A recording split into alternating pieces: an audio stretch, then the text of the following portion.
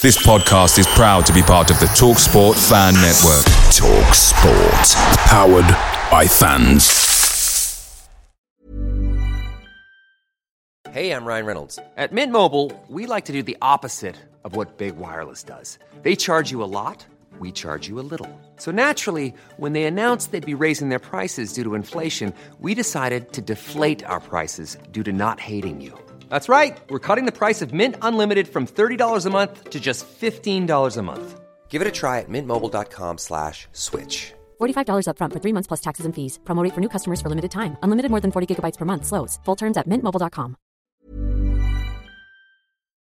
The TalkSport Fan Network is proudly supported by McDelivery, bringing you the food you love. McDelivery brings a top-tier lineup of food right to your door. No matter the result, you'll always be winning with McDelivery. So, the only thing left to say is, you in? Order now on the McDonald's app, and you can also get reward points delivered too. So that ordering today means some tasty rewards for tomorrow. Only via app at participating restaurants. 18 plus. Rewards registration required. Points only on menu items. Delivery fee and terms apply. See mcdonalds.com.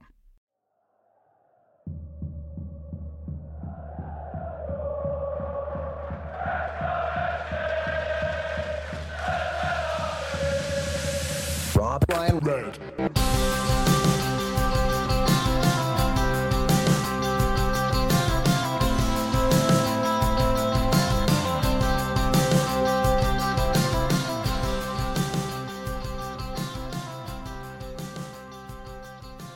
Croeso, hello, welcome to Rob Ryan Red, brought to you in association with Red 10 People Development. It might not be the Papa John's anymore, but many Wrexham players were happy to just get a pizza the action in the EFL Trophy on Tuesday night. On today's episode, we'll take a look back at Tranmere and the Toon, a deadline day disaster, and our upcoming clash with Doncaster Rovers. I'm Rich Fay. I'm delighted to be joined this week, as ever, by Mr. Nathan Salt. First of all, how are you doing? Bit of a heat wave. Were you one of these when you weren't, neither of us were at the Papa John's on Tuesday night, but did you tune in? I did. I watched it, and I know people have got very strong feelings. As we said, we won't go into it. You can look that up for yourself on why people are against these under-21 teams. I watched it, was hoping for a few more of the youngsters, a few more of the academy players. Didn't get that, but we did see Sam Dolby get off the mark. So for me, encouraging, even if it could have been a lot more comfortable, I think. Really difficult, wasn't it, to sort of predict the team? And then as soon as the lineup dropped on Tuesday night, I was like, I kind of wish I was there in a way, because I would like to see Tunnicliffe. I want to see Evans. I want to see some of these players, like you said, Waters and Dolby, what they've got to offer maybe as a strike partnership. But got Arthur Okonkwo in goal, who we've signed on deadline day. McFadzean, who, by all accounts had a good game as well. And yeah, really interesting one. Before, though, maybe we get into Tranmere at the weekend and the Toon on Tuesday night, we have to start with deadline day, don't we, Nath? It was a bumper day. I mean, the old sort of quirk in our industry is the teams who are active on deadline day tend to be the ones who are not well run. I think in Wrexham's circumstance, there's a lot more mitigation for the reasons why, particularly why they need to get a goalkeeper on deadline day. You would maybe question why they left it so late if they wanted a new striker and if they wanted a new midfielder. I mean, Evans looks like a good addition to me. I'm just thinking sort of, again, anecdotally, with my line of work, the fact that Man United were so busy on deadline day is because they're not very well run. There's the key there. And the teams who are sort of desperately doing deals tend to be left with egg on their face because they've got, there's a whole range of reasons. One is that, there's mitigation for certain players coming in because you're left with a position to fill late on in the window. The other one is certain clubs have to sell on players before you can buy someone in. So, deals can get dragged out. I think that's the case of Armstrong. But it got dragged out a bit too long, didn't it, Nath? And, well, what are we now, Wednesday? Luke Armstrong is still a Harrogate player. Will he be one permanently for the rest of the season, or at least until January? What's your gut on it, and what is the latest, I suppose, on Luke Armstrong? Well, Luke Armstrong definitely will not be a Wrexham player, at least until January. That is set in stone now. The club have decided not to appeal the decision, and from all the sources I spoke to at the EFL, FA, I reached out to a lot of different people about this deal on the Harrogate side. Wrexham are obviously very tight-lipped on the whole situation. It's embarrassing. I understand that they're not going to want to be too forthcoming outside of their statements, and they've made multiple statements. They deserve credit for that, at least, and trying to be open and transparent. News of this collapse first. I mean, it'll go down in Hall of Fame, really. That anyone awake, is anyone still awake? With the moon tweet before midnight on deadline day, you're getting everyone excited. I was on a Twitter space, and look, people were waiting up. Let's wait and see what Wrexham do. Are they? And it went on and on and on, and then it was jokes of, are they actually sending Armstrong to the moon? What's going on? Nothing coming. And then we saw that tweet that said, Wrexham believe they've got the paperwork in. Now they're waiting to hear an ominous tweet, especially after you teased the move. Harrogate had confirmed the move, and then I was hearing some talk that, look, I chased it on the Saturday morning. You were, I'm sure, having a couple of beers down at Tranmere, and I was told, look, a statement's imminent. And I was told a three-way statement was coming from the EFL, from Wrexham, and from Harrogate. And I sort of knew then that something had gone wrong. And from what I'd heard from EFL sources was that Wrexham sort of knew immediately on Friday that there'd been a problem, that the required documentation had not gone in time. There's a lot of bluster on social media about the club had appealed and the club were very hopeful of an appeal.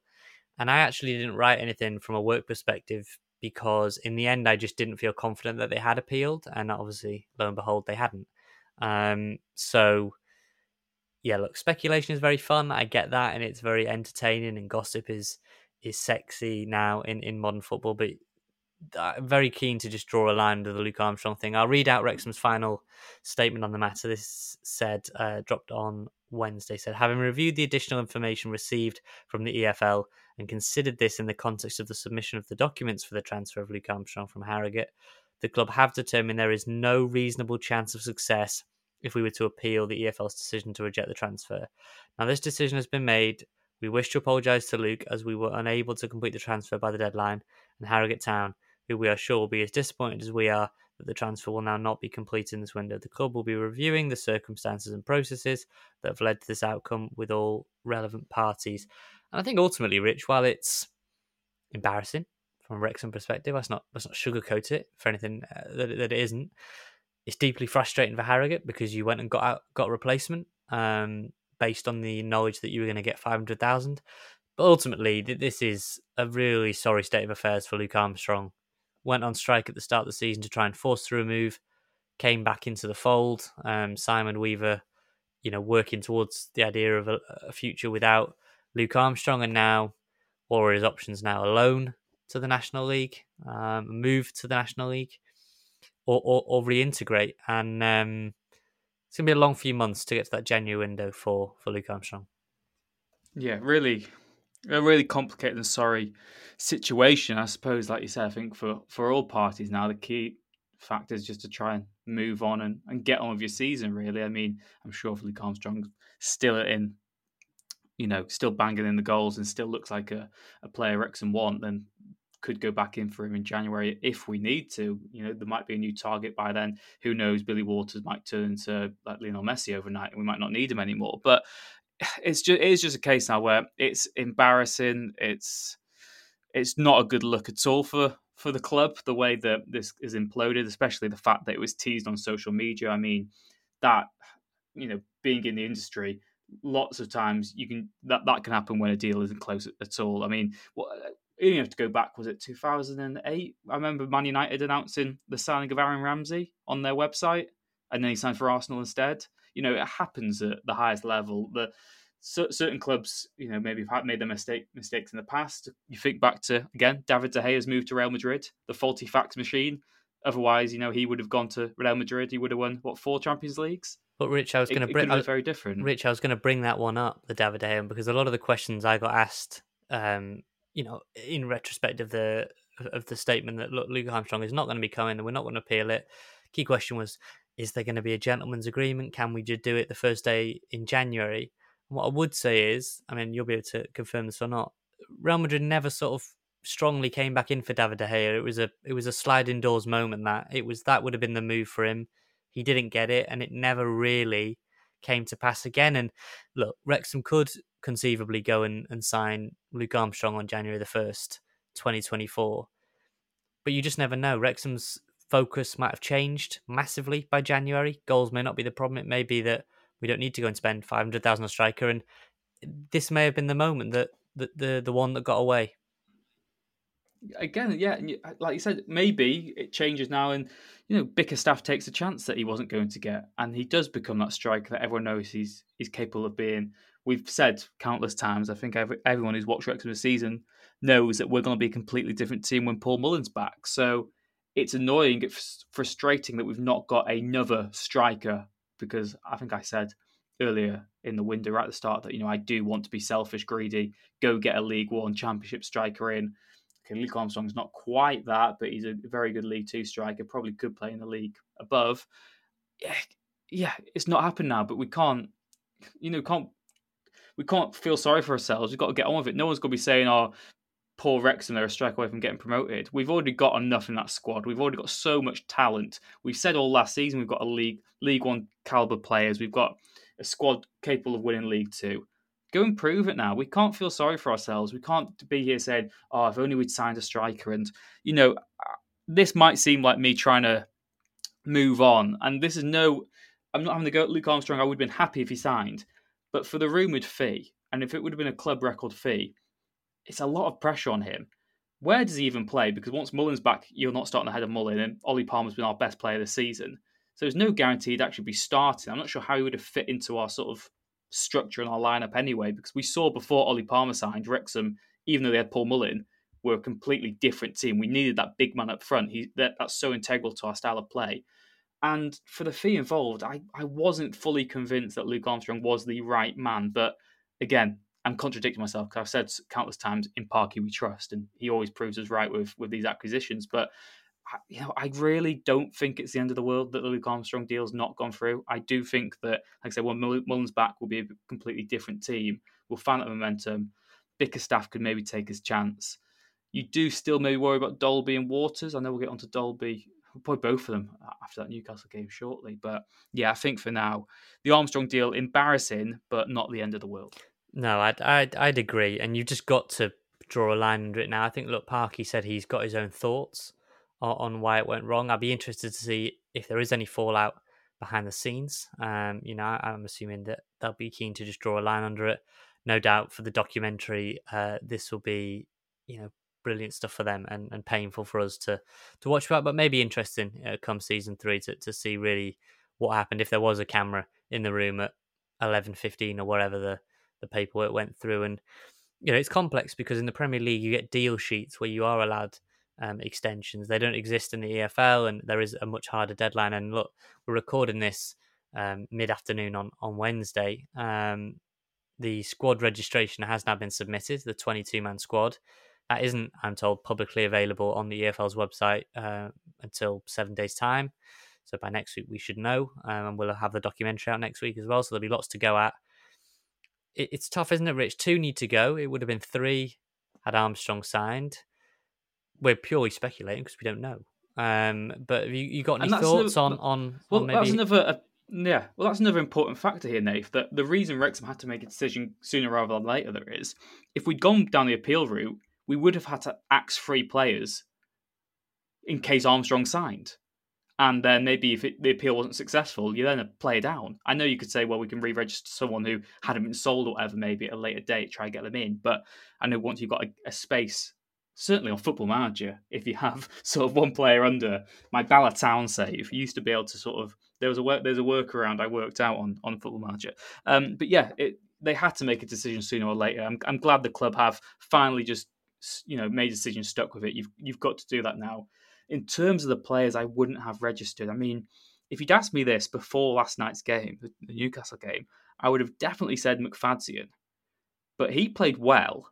And of course, this weekend is the left-back dilemma weekend, isn't it? Which, who knows what the selection will be. Well, Rich, no. I think the left-back dilemma has somewhat solved itself because Gambia haven't picked Jacob Mendy in their final squad.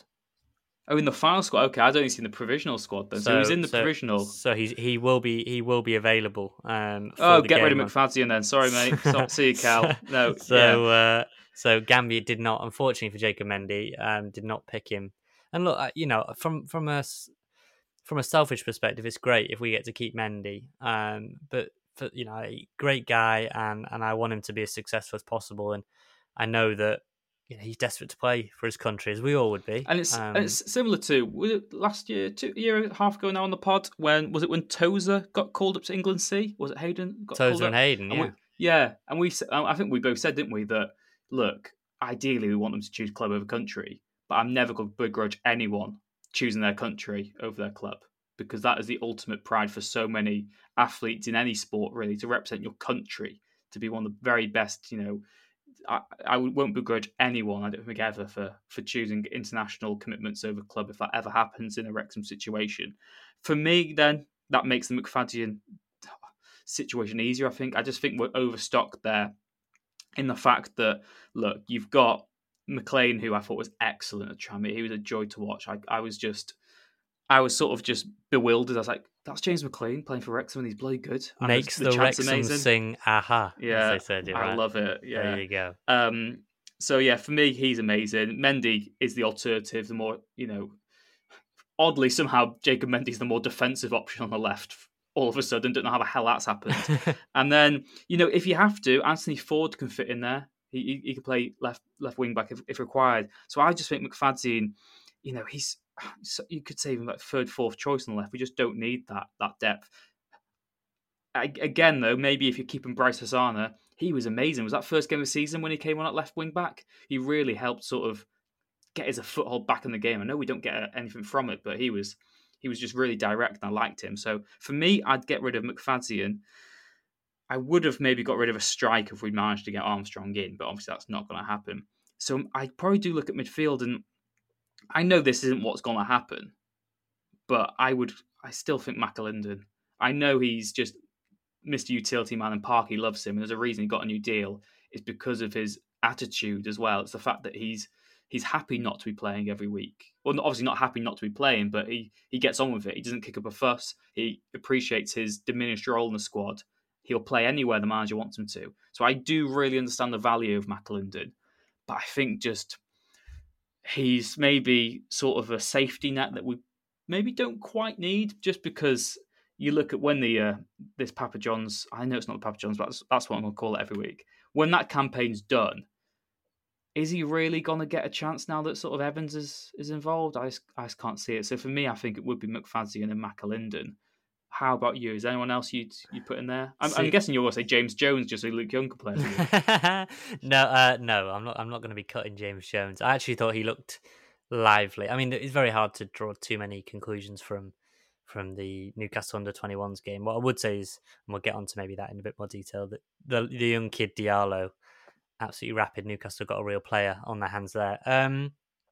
When I look at it in terms of the league, Bryce Hosanna, as you said, he got that assist for the Jordan Davis goal against MK Dons, played 11 minutes there, has made the bench twice, has not made the squad in the other 3 games. I'm looking at Callum McFadzean's not made a league squad so far this season. Liam McAlinden made the bench against Barrow, been left out every other game. I mean, obviously Tunnicliffe has come back in now, and there's no way they're getting rid of Tunnicliffe. Bryce? Bryce is one I'm looking at and going, is he just not reliable? If it's funny, isn't it? Because in the summer, in the preseason, he's the fittest guy in the squad, wins the bleep test, is just got an absolute engine on him, and yet cannot. And he's obviously a really good player there, but he needs to be playing every week, I think, doesn't he? And cannot, I think for his own development, cannot stay fit. I'm leaning towards keeping all 5 of the strikers now, but I don't think they will do that. I don't think they will do that because, and the reason I say that is because I do think they believe internally that they can play Lee further forward and they can double up. And I think, I think they're gonna. I think they're gonna want to flood the midfield because I don't think there's an obvious candidate in midfield aside from McAlinden, which I think Parky loves. I think from what I've heard, great trainer, good attitude. Content in a way to be sat on the bench, not content, but not kicking up a storm, not kicking up a fuss. Yeah, you do need players like that. Yeah, he's like an unpopular Mark Carrington, I think. You think, do need yeah. people like that though in the squad. You can't have Yeah. a 22-man set of Paul Mullin, like not Paul Mullin because that makes him sound like he's kicking up a fuss. But you know what I mean. You can't have everybody like that. It Not wouldn't everyone, work.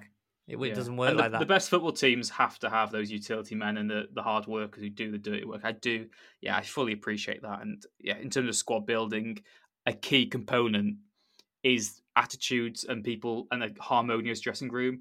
And I suppose if McAlinden's integral to that, then he's worth taking. It's like with the Welsh setup, World Cup, taking like Chris Gunter. You know, he's not going to be playing, but he was so integral to the harmony and what he resembled and being a key part of that group that sometimes you take players even if they're not really going to be playing much. So yeah, I do understand that myself, and I suppose reluctantly, is it going to be? Are we saying? I'm saying 2 low Fadzio moves and Hosanna. Okay, I'm going to say 2.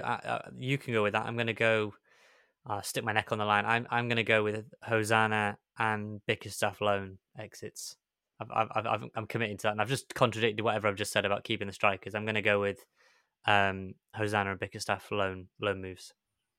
I just can't see. I mean, I We'll know see. we've discussed it in depth before, but Bickerstaff. I'm at the point now where we've not got a striker, and if Bickerstaff goes out on loan, I'm writing. There'll be a lot of people with you. There'll be a lot of knives sharpened. Look, I know I've been banging the drum for it. I'm less keen on it now than I was, mainly because look, we've got the best expected goals from set pieces so far this season. We defend best in terms of expected goals from set pieces, and we've got I think the 4th best expected goal return in the league from open play. So chances wise, we're creating them, but we need finishers, and without Mullin, we don't look like we've got anyone who could guarantee you 15 goals a season. That's ultimately where we're at. So, free agent market, do we think? If Bickerstaff moves, or are we just going to bank on Bickerstaff to get 15? I do. If we go down the free agent route now with a striker, then I'm happy for a Bickerstaff loan. But it's whether we do that or not, because you do question now with Mullin getting close to a return, we could last with what we've got until January, then try buy someone. But it's harder said than done. I mean, I think in our WhatsApp group the other day we sort of put a list of the free agent strikers who sort of stood out and would be. I mean, I say semi-realistic. They're still clutching at straws. I mean, Simone Zaza was there. Was it Euro 28? There was a European Championship, maybe 2016, where I just remember he absolutely skied a penalty. I feel like he played for Juventus, so I feel like he's probably not coming to us. And West Ham, yeah. So Simone Zaza, Dominic Samuel, who I think was at Reading for a period, Lyle Taylor, Dom Dwyer, Sam Winnell, and Andre Gray now. Connor Wickham, ex-Cardiff. Connor Wickham. I mean, I suppose what sort of striker you want, and are any of those Rich, what I want to say though is we've known since the moment Nathan Bishop smashed the lungs of Paul Mullin that we needed to go and get a striker. I know that the club registered interest in Armstrong early and were told clear off. Basically, I don't know if they were told clear off or give us 500,000. I don't know, but ultimately it got late in the window. It's then became available again, and yada yada yada. And that's what I mean earlier in terms of there is mitigation for why teams act late. I'm not just going to attack on Wrexham saying we're badly run. No, there is definitely not badly run. But if Armstrong was their man and the only striker they wanted on top of their list, then you can understand why they wanted him so late in the window. But Rich, we weren't getting him. At a snip either, though. We were probably getting him at whatever the market value was, probably on day one of the window and the end. Yes, and that's what worries me as well in terms of the Armstrong deal, or what would have been, is for the reported fee paid, which would have been a club record. There was sort of rumours it could have been in total sort of around the 400k mark, maybe with a lower initial fee. I was told it was much more closer to the 500,000 mark. So I know this is again just me sort of, I look at the numbers from sort of deals I've reported on this summer and stuff. There gets to a point when the money, like you get so transfixed on one player that you then realise, shit, there's strikers in the Championship or League One that you could buy for that are starting for their club, or someone at Championship level who's like maybe third choice. And I just think value for money, if you're committing that much, Armstrong might be brilliant, but I think you can almost get too transfixed on him and then realise there might be better value elsewhere that maybe we're just overlooking because we thought Armstrong's our man on these sort of initial budgets. And then once the money goes up, you sort of discount anyone else. And you're like, well, let's go for Armstrong. I do just feel that, there's going to be reasons why they wanted him. And again, like we said, in Parker we trust. He doesn't sound many duds. But like I said, I think to go full circle again, I'm not overly concerned that Armstrong, the deal fell through, because I do think right now we've got enough at least to get us to January. If we need someone, then I think we could go break the bank and get someone else in, maybe even Armstrong again. And like you mentioned, the free agents, if we really do get desperate, there are options there. Maybe not solutions, but there's options.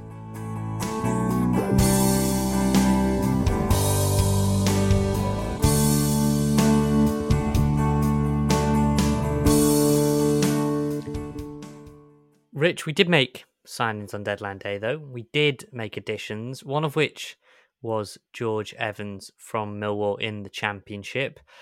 Mixed opinions on him from Millwall fans. Some really disappointed to see him go. Others saying he was, never a Championship player and was probably top end of League One, which, great news for us either way. And goalkeeper on loan, Arthur Okonkwo from Arsenal, who I'm sure has come with the ambition to be the number one and to play regularly. I'm sure that Arsenal are not loaning him out to a League Two team to see him sit on the bench, but then I'm sure Sligo Rovers were hoping that Luke McNicholas was going to get some more game time, so we'll see how that one develops. But your initial impressions then, George Evans and Arthur Okonkwo? I thought George Evans was really solid against Tranmere. I know he came on, didn't have much to do. I was surprised by sort of how tall he was. He's absolutely handsome as well. What a man! I'm part of the George Evans Appreciation Society. Cheadle lad. I mean, he can join the Manchester Reds once he retires if he wants. I think we'd welcome him with open arms. I think he looks like a good addition. The type of player that we need, the versatility as well. Someone who can fit into that defensive midfield role if we need it. Add a bit more of a physical presence. I mean, you could sort of just see by just looking at the pitch in those closing stages against Tranmere, we are such a massive team. We're so threatening from set pieces. And you mentioned the expected goals from set pieces. I think that's only going to increase with George Evans there. I think that he was a smart and shrewd addition. Really, really happy with that piece of business. Arthur Okonkwo, I think right now still looks, it's only a very small, I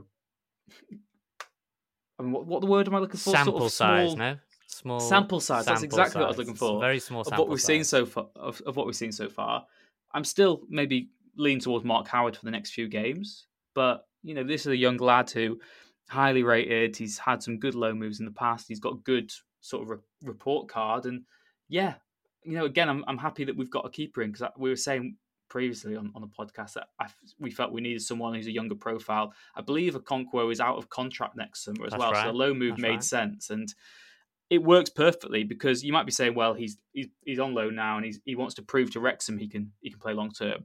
But he's been at Arsenal. I'm happy for him to use this season to just put himself in the shop window for anyone next summer. If it works out and he signs for Wrexham and we have him for a few more years, great. If not, as long as he's basically playing for a contract, I think that's a healthy situation. Because I think sometimes, and this is where a reluctance to loan players from sort of elite academies comes, is they can often think they've made it, and you can often get players who come down, I've scored 20 goals a season for United, and they just have a reality check, don't get a kick in. And I think it's different when it's a player like this Okonkwo situation where he's already been out on loan twice, he's used to professional football and playing against players who are, trying to pay their mortgage off. And now he's faced with a situation that, look, next season he's going to be without a club next summer. So he's got a reason to fight. He's not just coming to Wrexham to, still be on his Arsenal wages and just, get out for a year. He's here to it's a real important season in his career of where he goes next and what level he plays at. So I think he's a good addition. Like I said, it's such a small sample size. Well, like you said, it's a small sample size. But yeah, we'll wait and see on that. How about you? Are you happy with them? Well, before I get into how happy I am, I was going to have a quick question. Did the Manchester Reds have a little AGM? What was going on there? I did see you in a boozer, a picture. Fill us in on the big Manchester Reds night out if you can. Yeah, we had our AGM. Many a pint was drunk. Yeah, it was good. It was good to see everyone. There's a few of them who listen to the podcast, so shout out to Oh, all of you who are listening. And yeah, went with them to the Tranmere game at the weekend. And again, I'd probably use this now as just to sort of, this isn't just to sell the Manchester Reds. Obviously, if you're in the northwest area and want to go to games and sort of carpool, and if we've got spare tickets, we'll try sort of help each other out where we can and stuff. And it's just a good, really good community, really friendly sort of family feel to it. But I'll just urge people now, wherever you are in the world, never mind sort of the UK or whatever, see if there's a local supporters group, official or underground, as it were. We were underground for a while. We are now an official sort of partner of the club. And yeah, I just urge everyone to join supporters groups if there's one that's close to you. I know South Wales Reds has sort of formed and has been strong. I know you've been a part of the London Reds. Is there the Dubai Reds I've seen maybe? Dubai Reds, there's all sorts. I think there's the Wrexham Texans. There's the Shropshire Reds. Yeah, exactly. So, loads and loads. What I'd say is, if there isn't a supporters group in your area, look at maybe trying to set one up. And if there is, just try to get involved. Go to the AGM or whatever. We had some new faces there. And yeah, it was a great night. Really good just to see everyone. And yeah, just Wrexham fans, look out for one another. And I would urge everyone to try and join a supporters group if there's one that's close to home, really. On my thoughts on the signings, Arthur Okonkwo, let's start with him from Tuesday night. Got the start ahead of Luke McNicholas. I mean, can I say this in the nicest possible way? I can, because I've spoken to him and I've interviewed him. He's got a little bit of the Miami about him, or maybe that was just some jitters from the first. He's got a little erratic. Bit of that. No, I don't think it's erratic. It's just unorthodox. You know what I mean? It's slightly, at times, unorthodox. But he's a big lad.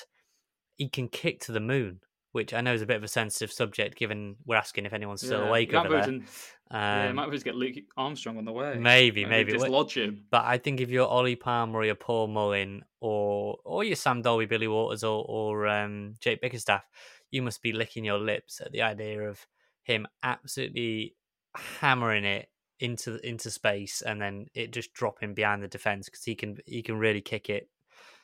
I was struggling to think of a keeper that Wrexham have had in recent years, probably in the past decade, that have kicked it, that can kick it as far as him. It is Maxwell. I seem to think Chris Maxwell's good with his feet, wasn't he? This kid's something else. Maybe you're looking at like Ingham, if you're going further back. Mike Ingham, maybe. Was Shwan Jalal good at kicking the ball? What was Shwan Jalal good at much? I can't really remember. I like Shwan Jalal. Okay, there you go. I thought he was okay. He was fine. He was steady. Non-offensive. You know what I mean? I mean, anecdotally, do you remember the anniversary season where we had we had Luke Coddington on loan, John Flatt on loan. Well, John Flatt actually followed us on Twitter the other day. Actually, he's now at Wolves as some kind of academy lead. So thanks to John Flatt. That sounds like a future podcast, doesn't it? There you go. Well, he's. Did John Flatt play in the away game at Stoke? Remember we played away at Stoke, and yeah. Anyway, he's registered.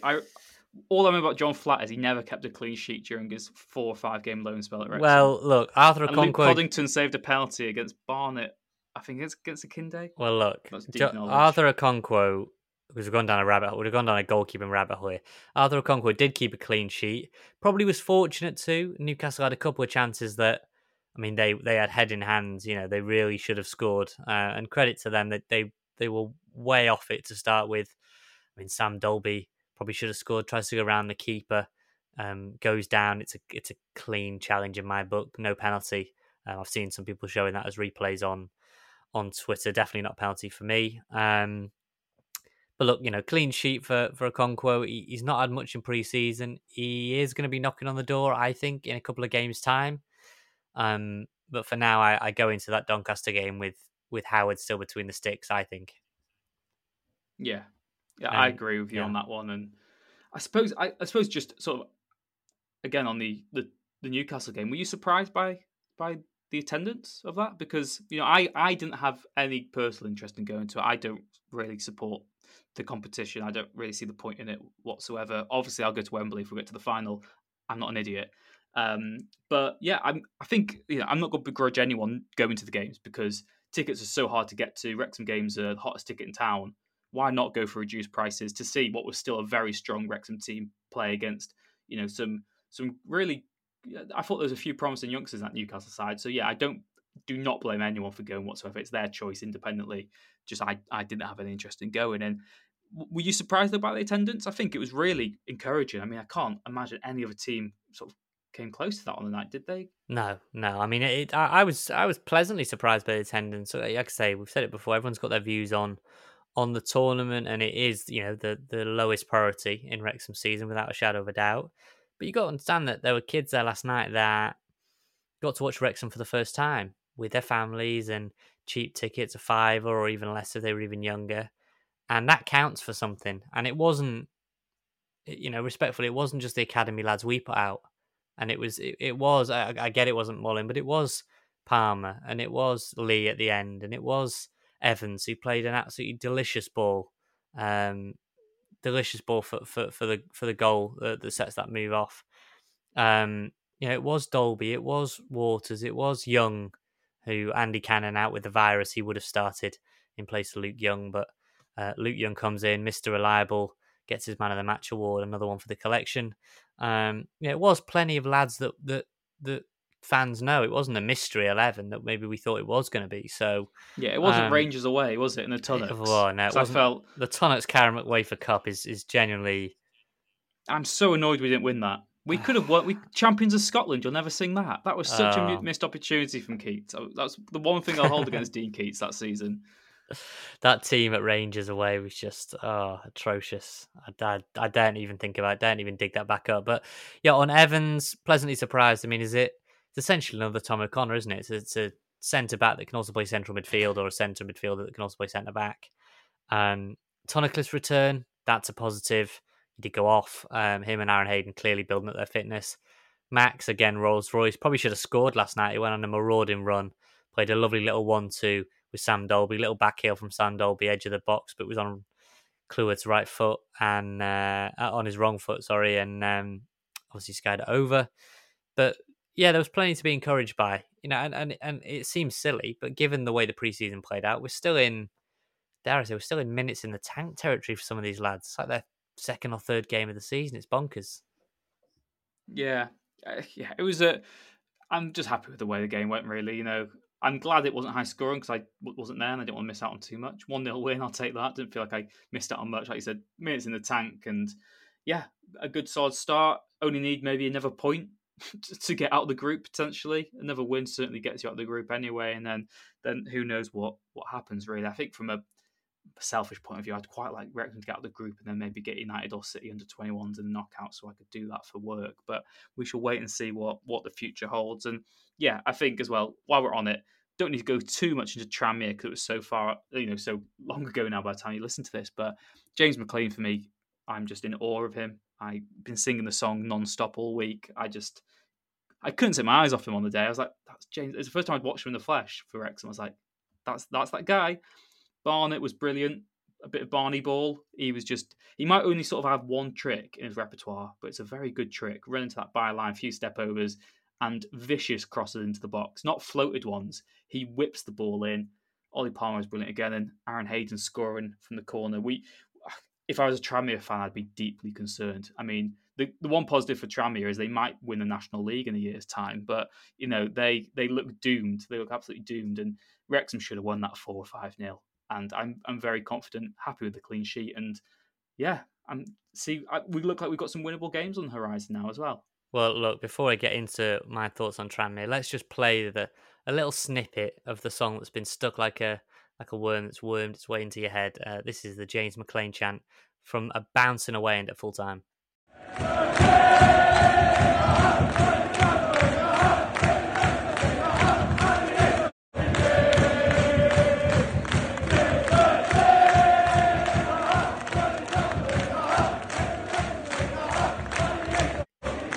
So there you go, Rich.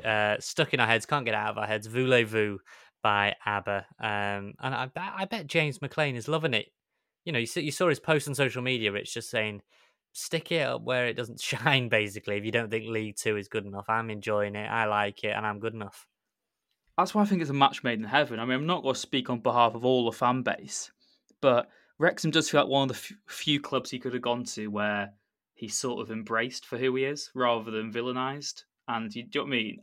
People have different opinions on it. we're not going to go down the political route and try to divide our listeners anyway. But I do feel like Wrexham fans are going to love him because he's got to give a lot on the pitch, and just let him get on with it. He looked brilliant. Fair play as well to the kids behind us who tried to get the "Wake me up before you go, who needs Foster when you've got a Conquo" chant going.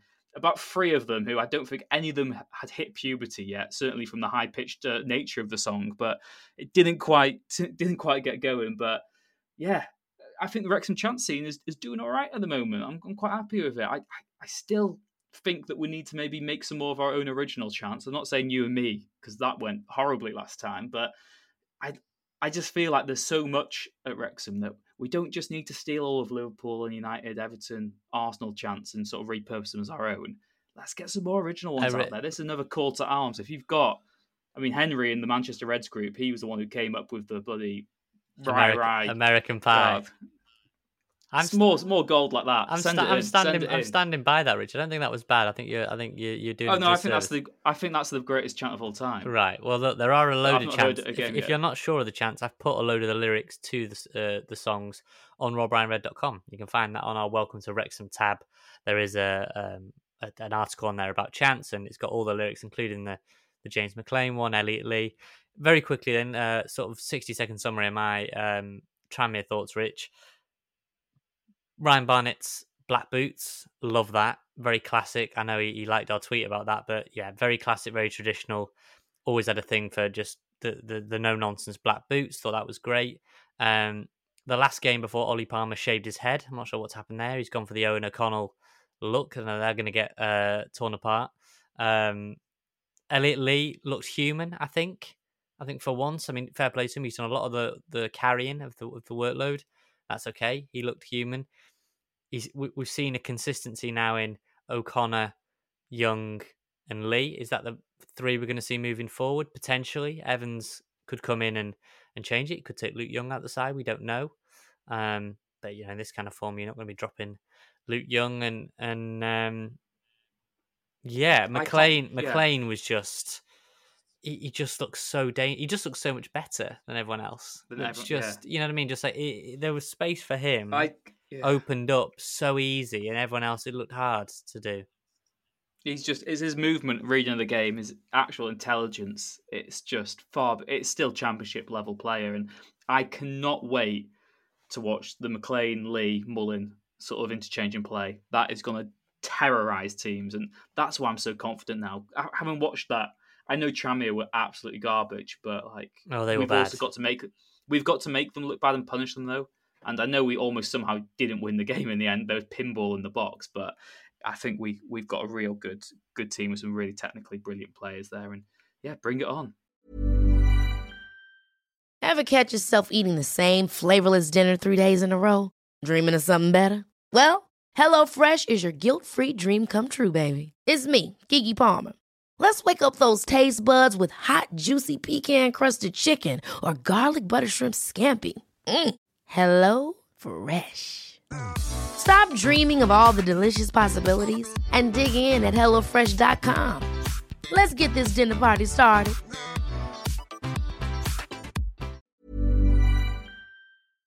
Away days are great, but there's nothing quite like playing at home.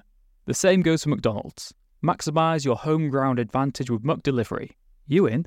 Order now on the McDonald's app. At participating restaurants, 18 plus, serving times, delivery fee and terms apply. See mcdonalds.com.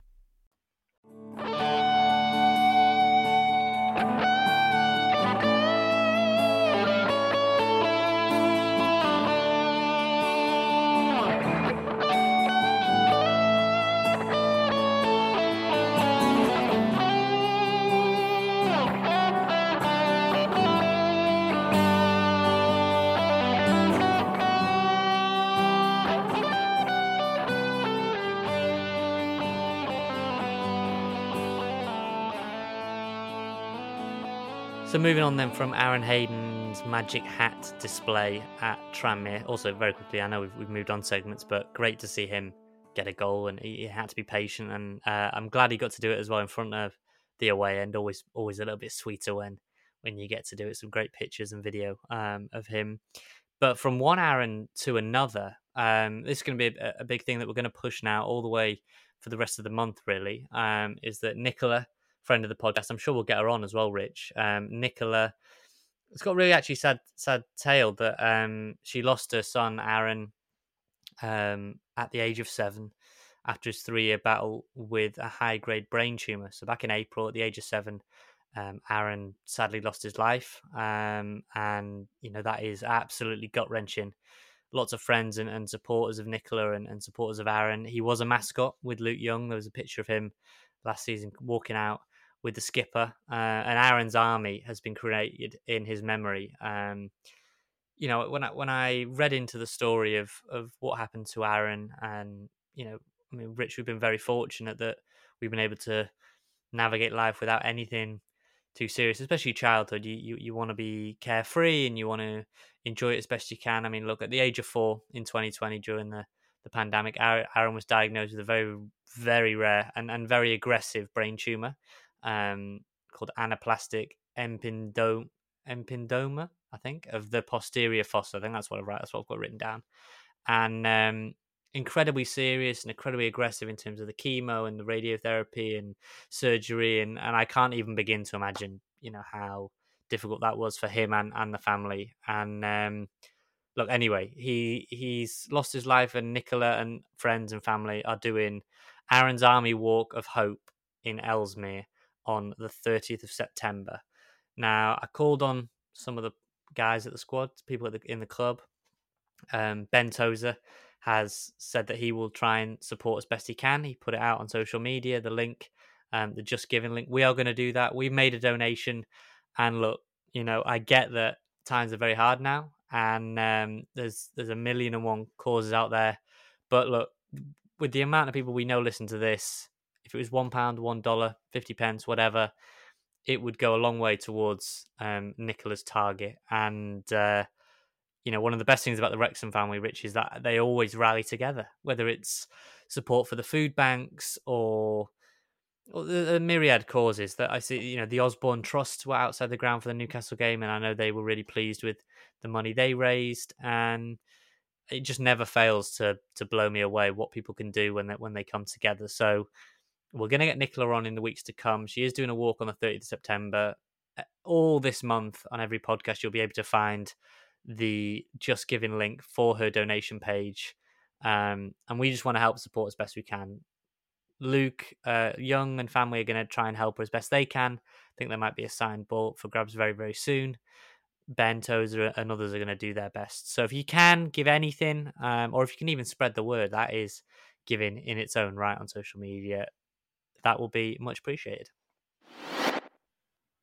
So, Nath, we've got our mailbag as well that we're about to go through now. Thank you once again for all of you who get in touch with the podcast and interact with us on social media. Not that I need to give you a reminder, but it is basically Rob Ryan Red on all the socials. Of course, you can get us on robryanred@gmail.com, or you can visit robryanred.com and use the contact button there to get in touch with the podcast. We do read all your correspondence. We do try to get through it as quickly as possible. We don't always have the time to address it on air.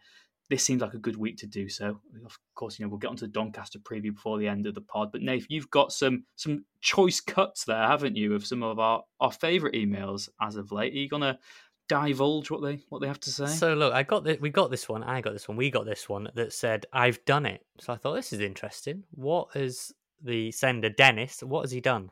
And he wrote, "Hello again to Rich and Nathan." So you've made it. You're the first name on the team sheet there, Rich. "Hello again to Rich and Nathan. Yes, I've done it. I've gone back and listened to all 134 episodes. So please add me to your 100% club." Are we even in the 100% club? No, there's definitely episodes I've not. I mean, here's behind the magician's cloth. I usually listen to the podcast on mute the day after it comes out. I'll listen to it for audio quality, and then when I'm working, I'll sort of reduce the volume down just so it gets an extra play. Oh my word, that might be the worst piece of promo you've ever given us. Well, no. See, that's what I'm saying to everyone. Even if one week you can't be bothered listening to the podcast, download it and play it on mute because that still helps us. Ouch! I'm not. I listen to it back and I enjoy it. Maybe I just enjoy the sound of my own voice. I don't think I should go into marketing. No, definitely. We're going to leave the marketing to somebody else. So, Dennis, but I'm in the 100% Club. I listen to the old episodes while driving to work and back, while gardening, and even some while in the bathroom. Thankfully, doesn't go into any more specifics about that one. He put, at one point, my wife became angry at me, so we're causing marital trouble, Rich, and said she could never find the time to talk to me because I always had that podcast in my ear. So I don't know if we're causing trouble in the Goss household, but all is well, he says. Having consumed all the back episodes, I must say that the Triple R podcast is something for everyone. Thank you very much. You've got the latest Wrexham football news. We've got everything on opposition, club history, politics, food and beverages, geography, celebs, royals, bold predictions, etc., etc. But he does have something that he doesn't know from listening to all the episodes, Rich, and hopefully we can answer him today. So this one's for Dennis in Chapel Hill, North Carolina. He put, the one thing I'm still longing to hear is your own personal why Wrexham stories. By that, I'd mean it would be great for you to tell the listeners what are your earliest childhood memories of Wrexham, as well as what and when the events that led you to become the superfan you are today. So what can you remember as your early Wrexham memories, your early Wrexham moments? It's a difficult one, that, isn't it? I mean, I do just remember sort of anecdotally my brothers always just talk about Price Griffiths growing up. I don't quite know why. Obviously, for me as well, probably one of the most introductions is my granddad used to live in the same block of flats as Mickey Thomas. So he used to always just tell me stories about Mickey Thomas and how he used to, know him quite well and they used to chat all the time. And I think for me, my story probably connects with quite a few Wrexham fans that growing up, I had older brothers and they didn't actively sort of support Wrexham themselves. They supported football, but they didn't support Wrexham, really. I mean, they went to games because, it was affordable for them to do in North Wales, and it would have been throughout the 90s. When my oldest brother's 10 years older than me, so they were going in the early 90s to matches and whatever. And I've got a signed ball from like the 94-95 team that was handed down to me. I've got old shirts that were handed down to me, old match programs that were handed to me. And for me, growing up, I didn't really like the first few years of liking football. I didn't really have a team per se. And, we'd watch Premier League matches, we'd watch, foreign leagues and stuff. But going to actual Wrexham games and seeing how much it matters, for me personally, the Premier League is just so, it's just such a distant level. It's so sort of obnoxious of the wider football world where fans are literally customers. There's no personal sort of connection to the players. There's no nothing. It just doesn't feel proper. But going to Wrexham, and we're talking in the 2000s where, our attendances would be in the 2000s or 3000s or whatever. And every penny you put into the club really did matter. I know right now the money side of it isn't as important and the club don't need the money like they once did. But for me, it's Wrexham because it was the belonging. I was born at the Miler. It's the first club that I ever sort of cared about. And winning matches and losing matches, if you Man United or Liverpool, yes, it gives you a bit of a quick hit or whatever, but it doesn't have the same sort of economic impact and it doesn't affect the town as much as Wrexham's success affects Wrexham. If Liverpool have a season where they finish mid-table, Liverpool's not going to go into disarray. You're not going to see businesses closing just because of that, are you? But in Wrexham, relegation and despair and the turmoil at the football club affected the whole region. It affected the town ginormously. They were so interlinked and intertwined. And for me, I just had this deep connection with Wrexham where it mattered and I felt a sense of belonging and family and the people I've met. And it's the anecdotal. We'll mention this. And it was the same at Tranmere on the weekend. The football was inconsequential. It didn't really matter what happened on the pitch. It was being there, being with my mates, having a laugh and just feeling part of something. And particularly when I worked on the media team, like I said, getting to know the players, getting to know the managers just as people. They weren't superstars. They weren't people who went home to mansions. They were people who were well paid, but won't be retiring at the age of 35 and never working again. And it was like, God, it just matters so much more than top level football. And although I report Man United, I'm so disenchanted with the Premier League and all the Super League ploys and the way modern football is still going. And obviously, we didn't mention the light show, did we, on Tuesday night? That's maybe one of the only criticisms I have of Wrexham at the moment. But it still feels proper, and community and volunteers and the backbone of the club need to be remembered because that's why I fell in love with the club. Yeah, great. Well, damn, I should have gone first. I think that's going second is terrible. I'm gonna then just pick out one of my early memories, and it's always sticks with me. 30th of April 2005, away game at Stockport. I was going to be the mascot for the day, and I remember I didn't have a kit. I didn't have a full kit at the time, and I remember Rich Watkin racing either late at night, the night before, to the shop to get me a kit and helping my dad out. And I get on well with Rich now. He obviously runs a Mice Gwyn and Fat Boar and everything. And anyway, I remember just didn't really get much time with the players beforehand. I was having a kick about with the other mascot on the pitch at Edgeley Park. Family were kind of at the front of the away end. And I just remember going in after the game. Wrexham had won 4-1 that day. And Juan Ugarte was my favourite player at the time, my all-time favourite Wrexham player. He'd scored a hat-trick. I just remember going around with a little, I'm a small man now, but imagine me as a small child. And I'm going around with my little autograph book. And my sister's there as well, my family are there. And I'm going around and I'm like idolising these players. Ben Foster in goal that day, Darren Ferguson in midfield, you had Chris Llewellyn. Who else was in that team? You had Dennis Lawrence, who I absolutely loved. Obsessed with the fact he had like a Mini Cooper when he was at Wrexham and he was like 10 foot tall. Sean Petchich, who we've had on the podcast, Carlos Edwards, Dennis Smith was manager then. It was just, like when you're a kid and you idolise players. And I know people do that now for the Premier League, but I was within a couple of feet of them. And Well, I remember in year 6 at school. This had been mid 2000s, very early 2000s, when our head teacher, I was Ysgol Bro Famau, nestled between Riffin and Mould. Oh. Our head teacher, Mr. Gwyn Davis, who I saw at Torquay, shout out to Gwyn if you're listening. At his retirement, 2 of the Wrexham squad came to our primary school because it was his retirement, and he's a massive Wrexham fan. He supported them his whole life, and it's people like him that I'm so happy for. People that growing up, I remember people making fun of them because they supported Wrexham or whatever, or why'd you do that? And this is, again, people say like, oh, are you annoyed by the tourist fans and stuff you get? I'm not annoyed by people across the world supporting Wrexham. It's those people who used to make fun of you supporting Wrexham who now are back on the bandwagon, who used to support Liverpool or Everton or United, and then they come disenchanted and it's like, actually, no, I support Wrexham now because they're fashionable and they're better. So, yeah, I'm so happy with Wrexham's success now for all those people who supported us and suffered during those dark days, that they now get to, as you say on every podcast, have their flowers, have that moment and enjoy it, because that's what matters. And I think of someone like Geraint, who, if anyone knows Wrexham, loves G. What a man. Just selfless, so generous. And I'm so happy for people like him and all those who saved the club that they get to enjoy it now. Well, look, that was a great email there from Dennis. I've got a very, very quick one. We've got a couple more, and we'll try and get through them as the weeks come, as the weeks roll by even.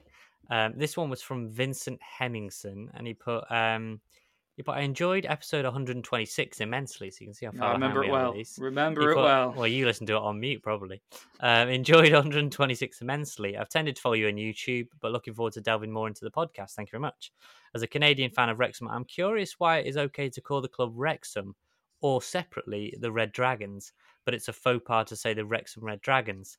Humphrey Kerr has been quoted as saying previously that he doesn't want Rob McElhenney to make the mistake of saying the Wrexham Red Dragons. I've never really found an explanation, and I was wondering if you lads could clear it up. It's a good question. Yeah. Is it acceptable calling... Wrexham Red Dragons just sounds too American, basically. It just sounds like... What was it before the MLS? The North American Soccer League? It sounds sort of very 80s North American franchise sport, basically, of why you wouldn't do that. I mean, we were traditionally the Robins, then we rebranded to the Red Dragons anyway, because I think it was much more marketable. And there's so many teams in the UK called the Robins, but the Dragon was obviously North Walian. It gives you a bit more distinct marketing, so that's why we're called the Dragons, the Red Dragons. But we're just called the Town, really, aren't we? I know we're a city now, but we're the Town. It's just Wrexham, or it's the Town, or you could call us the Reds, but again, there's so many teams. And I think that in terms of, like I said, the Dragons is sort of still, was that sort of turn of the millennium? We rebranded to the Dragons, I mean, it's a funny one, isn't it? Rich, it's a bit like the changing names of the stands. Is that I think once people have a nickname for it, or you have a whatever you want to call it, the ground or the stand or the club or the kit, whatever, you kind of stick with that. I mean, I still had somebody said to me that they were in the Price Griffiths stand or the university stand or they're in the Yeah, and that's how my older brothers refer to them. They call it the Price Eric Griffiths Roberts. stand and stuff. Right. Yeah, because it's from their generation of coming to watch. And yeah, you always got to have that connection of your sort of gateway to Wrexham and how it was when you joined, and that'll forever then be the good old days of. It used to be the Lucas Oil stand. That's how I always remember it. That surely there's no one. If in a year's time I might start calling it the Lucas Oil stand. I'm gonna deliberately mute that part of the podcast if you start doing that. Did that last 50 days? I can't even remember. It might have lasted even less than that. I can't remember. But anyway, thanks for those emails. There is another one from Nigel I'd rather get into next week, sort of touching on the food and drink that we spoke about recently, but we've got so much. I mean, documentary will be out next week. We should know next week. Rich's birthday next week. We should know. Same day as the doc drops. 12th September's been overlooked, sadly, this year. Well, the UK will be the 13th of September. The documentary drops on Disney. And also, if you haven't already seen, Disney are doing an offer of $1.99 in the UK, I believe, for the first... Is it $1.99 a month for the first 3 months if you want to watch the documentary? So if you haven't got a sort of a Disney pass, that is probably an affordable way to go about it.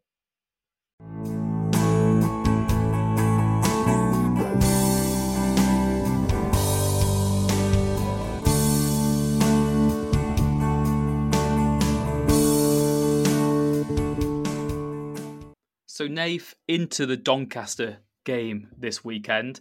I don't want to get cocky. I don't want to be, arrogant about it. But Wrexham feel a little bit rejuvenated. Obviously, in terms of league performances now, we've unbeaten in our last 5, is it? I think we drew with Wimbledon, beat Walsall, drew with Swindon and Barrow, and then defeated Tranmere.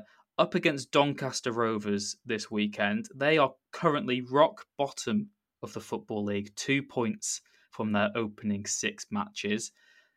They lost also in that Everton game in the Carabao Cup. Was that a week ago now or so? Like I said, their only points this season. At home to Swindon, they drew 0-0. And at home to Mansfield, they drew 2-2. They've lost both their games on the road. Do you reckon they're going to lose 3 on the road this season? Do you reckon we can get that win this weekend? It's one of them where you'll just be acute. If we say yes, I mean, hopefully we're talking to an echo chamber here of Wrexham fans agreeing with us, but Doncaster fans, I'm sure, will have some sort of victim complex that we're arrogant and we're not giving them a chance. I mean, look, they've got players that are known in the league, like so Joe Ironside. They're not going to have, who is the lad that got sent off? They're not going to have Tommy Rowe.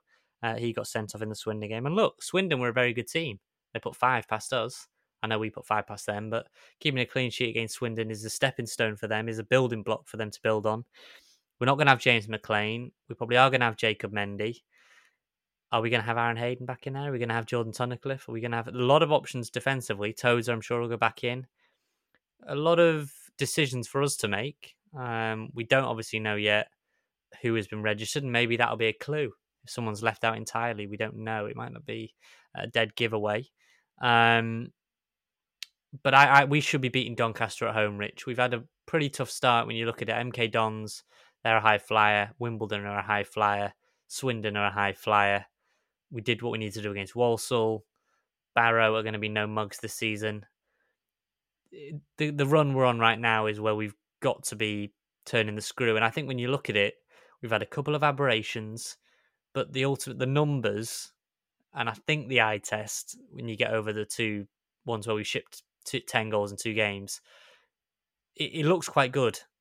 The numbers look good, and we are only a matter of time before we click into gear. And when Mullin comes back, that's when that will be. But I just feel like and it might not be this weekend. Don't get me wrong, it might be another weekend, but just feel like we're on the cusp of a hammering. All these chances, all these missed chances. Just feel like we're 1 or 2 games away from just an absolute mauling like Maidstone had when Rob McElhenney broke his curse last season.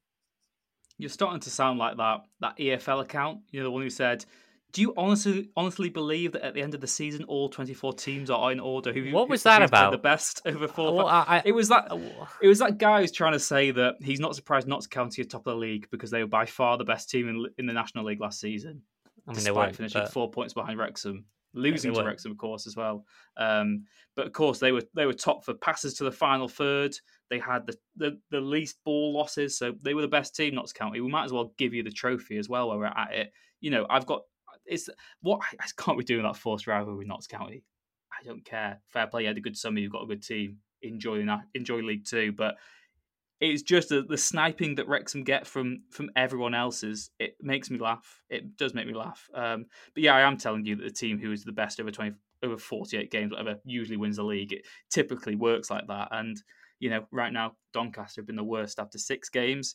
Wrexham, you know, I would say sort of against that though is we all know that this stage of the season it's pointless to look at the table. I reckon 10 games in we can start talking about form and we can start talking about where they are in the table properly. But you know, right now it doesn't matter so much. If Wrexham won, they could go up to 2nd this weekend. If Doncaster won, they could go up to 20th. But you know, they could still have a decent sort of rise up the league. And you know, it only takes 1 week and things can change drastically. So you know, hopefully we can get a Wrexham win. What type of team would you name then, Nave? Because we have kind of seen a look at most players now this stage of the season. Obviously Hayden, fresh back from injury. Tunnicliffe's just made his return. Would you sort of go with the team that played against Tranmere minus James McLean? Yeah, I think so. I mean, George Evans is really good. So I feel like not finding a role for him seems... What did you make of Palmer and Dolby as a strike force against Tranmere? I just don't think it worked, really. It looked like it lacks goals. It looks like it lacks goals, but I mean, what sort of choice do we have? I think the comments afterwards from Parkinson were really bigging Dolby up, and I think they need him to... I think he's maybe the arm around the shoulder type. Needs to be bigged up, needs minutes. I'd play him again. He scored now. Hopefully that can get the ball rolling. Palmer's already off the mark this season. Mendy I would play. Barnett I would play, and I like Ford a lot, but I'd go back to Barnett. The back three is an interesting one. Would you go... I mean, I can't drop Boyle, so I'm going to have to go Hayden. Yeah, I'd stick. Boyle I would stick. Hayden. I'd stick. And the midfield, I'd go Young, Shock, Tom O'Connor and Elliot Lee. I think you've just got to stick. And then more so now, who's missing out on the bench entirely? Because you've got your 7 subs, one of which will be Okonkwo, you would imagine, ahead of Luke McNicholas. You're then probably going to have Ford. You're then probably going to have Tunnicliffe, Evans, James Jones or Andy Cannon if one of those misses out. I mean, one won't even make the squad. Jordan Davis still not fit enough. O'Connell, is he going to get on there? You're going to get 2 centre-back, Bickerstaff. Lots and lots and lots of decisions, Rich. But I think you go the same lineup that played against Tranmere with Jacob Mendy at left wing back. Yeah, spoiled for choice, and that's a good place to be in. Thank you very much for joining us today on Rob Ryan Red, the Wrexham podcast. Thank you to Nath once again for joining us. A reminder that we have put that Just Giving link in the description of today's podcast as well. So if you do have any spare change, or if you can at least just share the link on your socials, that would be hugely appreciated. Once again as well, we understand that not everyone can donate to our podcast. We're not asking for money ourselves right now, but if you can subscribe, if you can like, if you can tell another Wrexham fan about the podcast that they don't listen to it as well, that does really help us to grow and to be able to get more guests on and to be able to put out more content as well. A reminder, we are on all the socials. Give our YouTube a look as well. There might be another video dropping at some point in the next few days. We're not still quite sure on that, but please subscribe there if you can. All we have to say now is take care. Enjoy your week, and we'll see you again next time where we will have a new series of Welcome to Wrexham to talk about, hopefully 3 points as well. Come on the town. We'll see you again next time. It's the 90th minute. All your mates are around. You've got your McNugget share boxes ready to go. Your mate's already got booked for double dipping, and you steal a last nugget, snatching all 3 points. Perfect. Order McDelivery now on the McDonald's app. You in? At participating restaurants, 18 plus, serving times, delivery fee and terms apply. See mcdonalds.com. Ever catch yourself eating the same flavorless dinner 3 days in a row? Dreaming of something better? Well, HelloFresh is your guilt-free dream come true, baby. It's me, Keke Palmer. Let's wake up those taste buds with hot, juicy pecan-crusted chicken or garlic butter shrimp scampi. Hello Fresh. Stop dreaming of all the delicious possibilities and dig in at HelloFresh.com. Let's get this dinner party started.